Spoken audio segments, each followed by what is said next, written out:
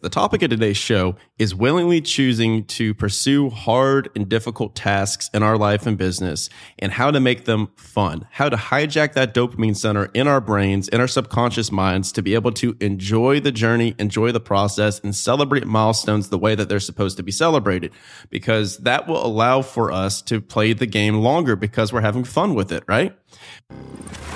Welcome to the Action Academy podcast. Stand back while I celebrate freedom. The show where we help you achieve financial independence with the mindsets, methods, and actionable steps from guests who've already earned their freedom. The flags of freedom fly.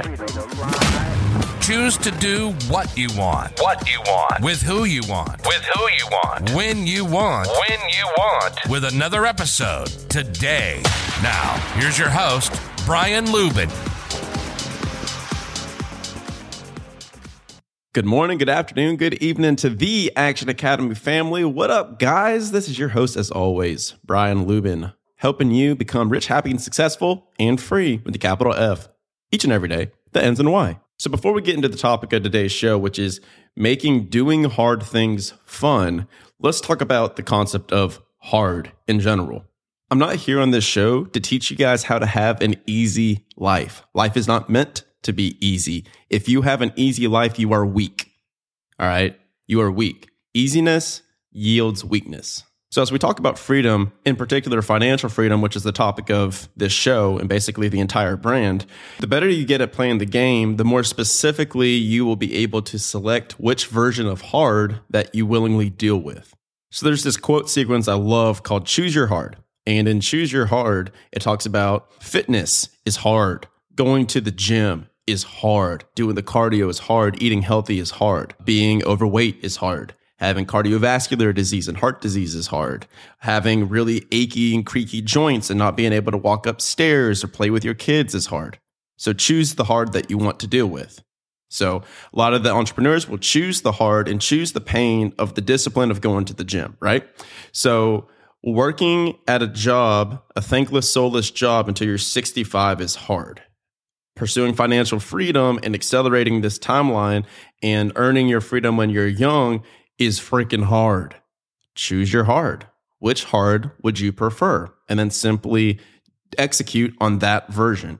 So like I said, the better that you get at the game, the better you are at choosing which version you have to deal with. So marriage is hard. Divorce is hard. Relationships are hard. Being single is hard. Choose your hard. Another quote that I really like is you can willingly suffer the pain of discipline or be forced upon the agony of regret. Ooh, that's a good one. So anyways, the topic of today's show is willingly choosing to pursue hard and difficult tasks in our life and business and how to make them fun, how to hijack that dopamine center in our brains, in our subconscious minds to be able to enjoy the journey, enjoy the process, and celebrate milestones the way that they're supposed to be celebrated, because that will allow for us to play the game longer because we're having fun with it, right? The man or woman who loves walking will walk further than the man or woman who loves the destination. I'll repeat that. The man or woman that loves walking will walk further than the man or woman that loves the destination. There's another one. Guys, I'm a quote machine today. 5-star rating and review for the Action Academy. Come on now. All right. Now let's get into the two different versions of dopamine release that we're going to work on today. One measure of dopamine release is going to be a lead measure dopamine release, and another version is going to be a lag measure dopamine release. So we're going to begin with lead and end with lag. Sit with me for the next 5 to 10 minutes, and I will provide some value for you guys. So I'll kick off the lead measure dopamine release with a really extreme example from none other than Kobe Bryant in the 2009 NBA Finals Game 2 post-game interview. I don't think we dodged the bullet. I think they played extremely well. We played well enough to win. They bounced back like we knew they would. Played extremely well. Got out of here with them. Just did our job. Defended home court. The last 2 series, we didn't do that. Put ourselves in jeopardy, having to go on the road and win a game 3. And here we managed to do it. Now it's time to go to Orlando and see if we can't get one. Still waiting for a big smile out of you. You're up 2-0. What's the story? Are you not happy, or you're only half happy, or? Still to be happy about. You're up 2-0. Job's not finished. Job finished? I don't think so. Okay. Job ain't finished, baby. So we're talking about how to hijack our brain to produce dopamine, but it doesn't sound like Kobe's too excited in that interview. So even though Kobe Bryant and the Lakers were up 2-0 in that postseason series, he was not satisfied with the level of quality that they were playing each game. So they won the game, but he wasn't satisfied with how they performed because his levels of satisfaction and his dopamine spikes occurred from how well somebody performed in the individual game. He didn't care about the championship. He cared about each individual performance and each individual night, right? So this is called a lead measure dopamine release. And this tactic is a cheat code to success. And we study Kobe Bryant as one of the ones that really, same thing with Michael Jordan and all these greats, Michael Phelps. He didn't care about the gold medals as much as he cared about how many hours is he practicing, how many swim sessions is he getting in, how many calories is he eating, all of these trackable, quantifiable metrics to where each and every day they were controlling the amount of work that they put in, right? So you can only control the outcome so much, but you have direct control each and every day of the inputs. So this is a huge backbone of how we track our habits in the Action Academy community, which if you guys are interested in joining that, you can go in the show description and apply for membership. We're at theactionacademy.co. What we do is we take people's big, hairy, audacious goals, these goals that they find impossible, and we all collectively brainstorm together to figure out how to break those down and chunk those goals down into weekly habits and monthly benchmarks and then daily habits. And then we have a scorecard and a tracker that we all collectively have visibility to where we pay attention and track each other each week to see how many of those lead measure habits were ticked off. So if somebody has a goal to lose 10 pounds, we're like, okay, how many times did you go to the gym? How many hours of cardio did you do? Okay, you only did 3. You said you were going to do 5. What's going on here, right? And that's the level of accountability needed to achieve massive goals. And organizations that kill it do this at a macro level to where their management niches down all the way down to their teams. Okay. So that's the same thing we do. So our dopamine gets released and we celebrate in the community whenever we hit 80% or more on our weekly scorecards. So each week you can look at the scorecard and you can say, I won this week or I lost this week. And you know that if you did those actions at least 80%, because we're human and we allow 20% margin, if you hit those margins, you won. You did what you had to do to move towards that goal.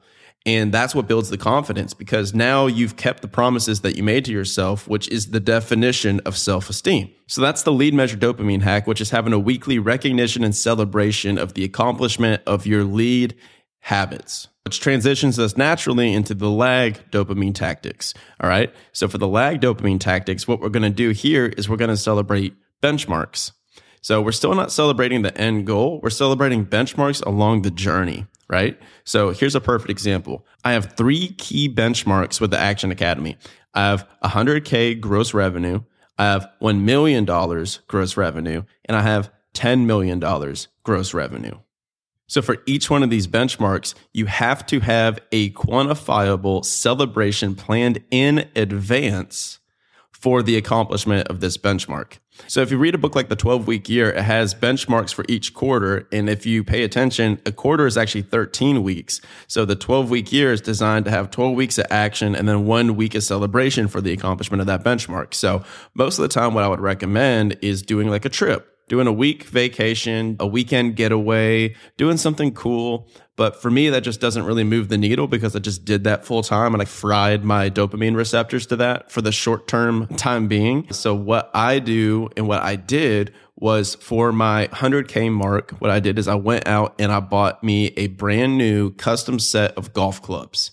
I got some custom made and fitted tailor-made Stealth irons, brand new. Then I got the Stealth 2 driver and I put them all in a custom black, gray, and gold golf bag for the Action Academy. And that is freaking sick. And I'm going to use those for years. So I'm like, heck yeah, I did what I was supposed to do. Here's my accomplishment. Here's my reward to myself for doing this. And it has to be something pretty substantial. So for the $1 million mark, what I'm planning right now is the Rolex. I was thinking about doing the Rolex for this one, but I'm just not really a watch guy. I'm not really a material guy. I just couldn't wrap my head around paying $15,000 for a watch yet, at least. So I'm going to save that for the $1 million. So once I hit the $1 million, I'm going to buy the Rolex because that's something that's so far out of the normal realm of what I would do that it would make it meaningful. So you guys get the picture. This may even be a steak dinner with you and your wife, hiring a babysitter and getting an Airbnb for a weekend away from the kids. Do whatever is just out of the normal realm for you and financial stretch, because you need to celebrate and you need to enjoy the fruits of your labor, because a lot of the guests on the show, I would say 80 to 90%, none of them do this. And they all tell me to do this. And they say they wish they would have done this when they were growing their businesses. Because if you don't do this, what's going to happen is you hit the million, you feel nothing. You hit 10 million, you feel nothing. Then you hit 50 million, you feel nothing. You hit 100 million, you feel nothing. It's just grind on to the next thing. So use these 2 dopamine tactics today to have way more fun on the climb, in the hunt, and on the journey. Hopefully you guys enjoyed. If you did, throw me that 5-star rating and review, and I will talk to you tomorrow. Hey, real quick, if you're still listening to today's episode, I'm assuming you got value from it, so I need your help specifically. My 2-year vision with this show is to help over 1 million people do what they want, when they want, with who they want, and I can only do that with your help. There are 2 main ways that a podcast grows. One is through ratings and reviews, and the other is word of mouth. If you could please leave me a 5-star rating and a review on Apple Podcasts and Spotify, as well as send this to 1 or 2 friends that you think would get value from it, we can reach the people that we're looking to reach. Thanks in advance. Talk tomorrow.